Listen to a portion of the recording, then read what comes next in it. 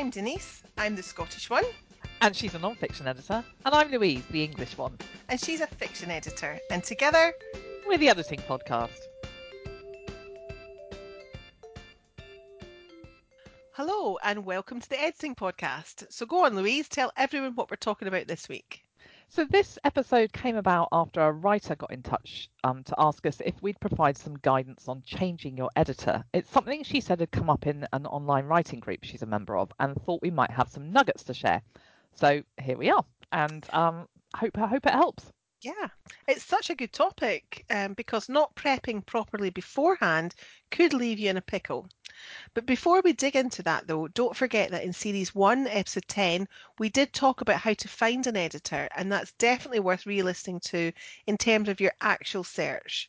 Yeah. But today, we're going to focus on what to think about in addition to the actual search so that you don't come unstuck. First, though, I think we should chat about why authors choose to change editors, because it's not always the result of poor quality work. In fact, that's probably the least likely scenario. Yeah, that's a really good point, Denise. So something I've had to deal with lately is the scheduling issue. An author I'd worked with twice in previous years got in touch to ask if he could schedule his new book. Problem is, I was booked up way ahead of when he was hoping the work would start. And so we did do a little bit of back and forth to see if we could find a compromise. But in the end, I was still worried I was squeezing too much in, and he was still worried about the date being too far ahead, even with the juggling we discussed. And actually, it just seemed better that he worked with someone else. So that's what happened. It's a shame, but, you know, he's changed his editor because timing doesn't work. Yeah. And so did you help him find someone or did you just leave him to it? Yeah, I did help him on this occasion. I referred him to another fiction editor who I thought would be a good fit, and fortunately she was available. He still got her to do a sample edit though, so he could evaluate her approach, but it worked out really well for everyone. I'm not stressed thinking about the timing, and he's now working with a good fit editor who can do what he wants and when he wants it. And I think it's really good he's got two people he can go to, and depending on what he's got and what we're up to, he can choose. Yeah. Having that kind of choice is really good, especially if you're a prolific writer.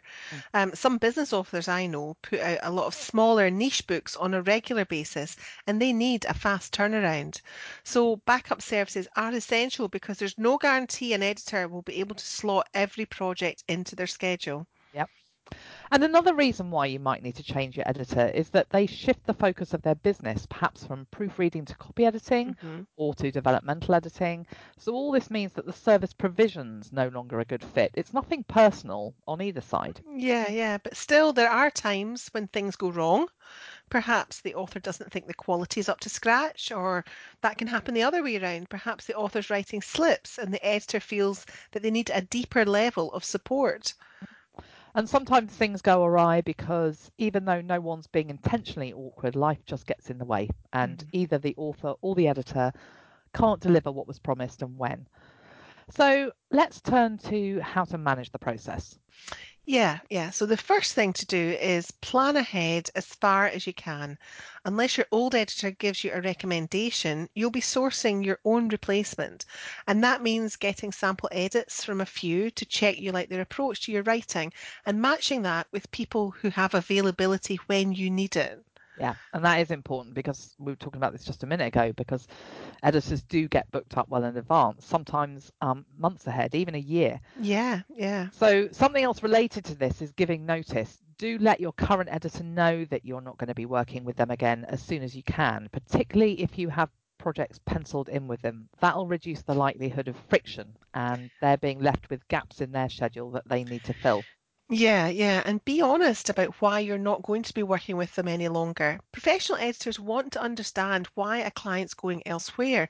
It might help them think about how they manage the way they run their schedule, or how they handle booking deposits, or the wording of their cancellation policies.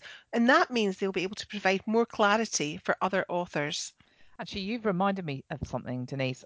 So if you're changing your editor and have other projects already booked in, check their cancellation policy before you do or say anything. That way, you'll know if you're going to lose a deposit or if there are any other financial penalties, and that way you can make informed decisions based on what the impact will be. Now, if you're intent on leaving your editor and it's because the relationship has come unravelled, we recommend you keep things professional and to the point, just like any other business. The situations I've heard about where things have become upsetting have occurred because the departure was protracted and unclear. Exactly right. It's usually because either the editor or the author hasn't articulated their intention to end the partnership clearly, and there'd been confusion around timeframes and penalties. I know of editors and authors who've been treated rudely and unprofessionally by the other party, and it could all be avoided if a business approach had been taken by the leaver. So, shall we chat now about more practical preparation for the new editor? Definitely, yeah. So, for non-fiction and fiction, think about how you can help your new editor hit the ground running.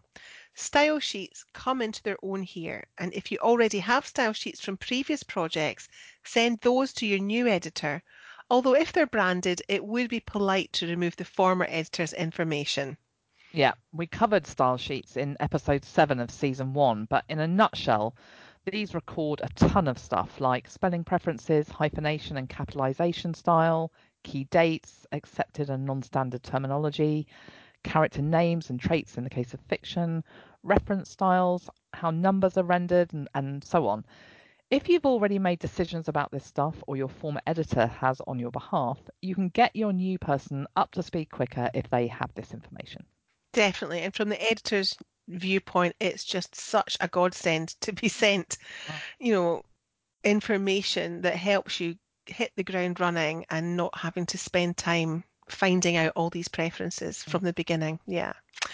So I think it's worth talking in more detail about subjectivity in editing too, Louise, because that's something that's going to come into play with editing. Not so much with proofreading, though.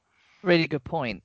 Give 10 editors a sample and they should all pick up the misplaced apostrophe and typos, but they'll recast a sentence for clarity in 10 different ways, Yeah, possibly. exactly. Or more. 10 editors, Yeah, 15 different ways. Yeah. yeah. And that means that if you change your editor, you do have to accept that this might mean that there's a shift in how your books read, even if it's only subtle. Mm, mm. Yeah. And that doesn't necessarily matter, especially with standalone books. And it will probably be subtle because editors should be trying to mimic the author's style, and in the case of fiction, the character voice. But it would be disingenuous of us to ignore the fact that it is a possibility and you do need to be prepared for it, especially if you're writing a series. Yeah, and on the fiction series side of things, there are a couple of useful tools that you might want to give your new editor. The first is a chronological summary of events that will give them an overarching view of who's who and what's what. The second is a list of characters who've appeared in your series. I found this really useful when one of my authors moved to me and I worked on his backlist. He'd used lots of different editors for his books the first time round, and none knew what happened in any of the other books. Mm. So, and when I put together a character list, I noticed discrepancies between books with some of the names, inconsistencies of spelling, for example, but also some ticks, like lots of characters called Jimmy or James and Tyler and Skylar. He didn't even realize he was doing it, but those names kept on popping up all the time. And for series readers, it could have been confusing because they might have been making connections between people who are actually distinct characters. That's a really good point. Yeah, Yeah. and that's what happens when you have different editors working Mm. on different books in a series. Yeah. So one of the other things you can do is let your editor know your preferences, your pet peeves, and any other writing tics that you're aware of.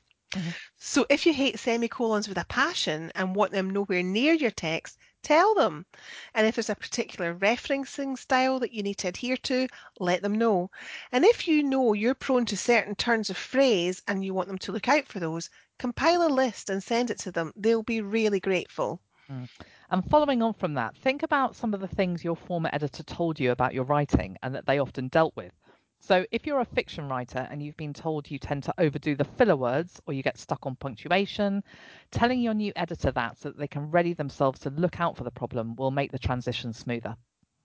Yeah, so that's it on changing editors. Let's move on to editing bites. This is the regular part of the show where we each offer you a recommended tool or resource. So what have you got for us this week, Louise? So, my bite is the NCW podcast, which is writing tips and author interviews from the National Centre for Writing. NCW is based in Norwich, where I live. in a Grade 1 listed medieval building called Dragon Hall. Such a Ooh, gorgeous name. lovely, yeah. And I'd recommend attending any of the events or tours taking place there. That building is amazing, really atmospheric but intimate.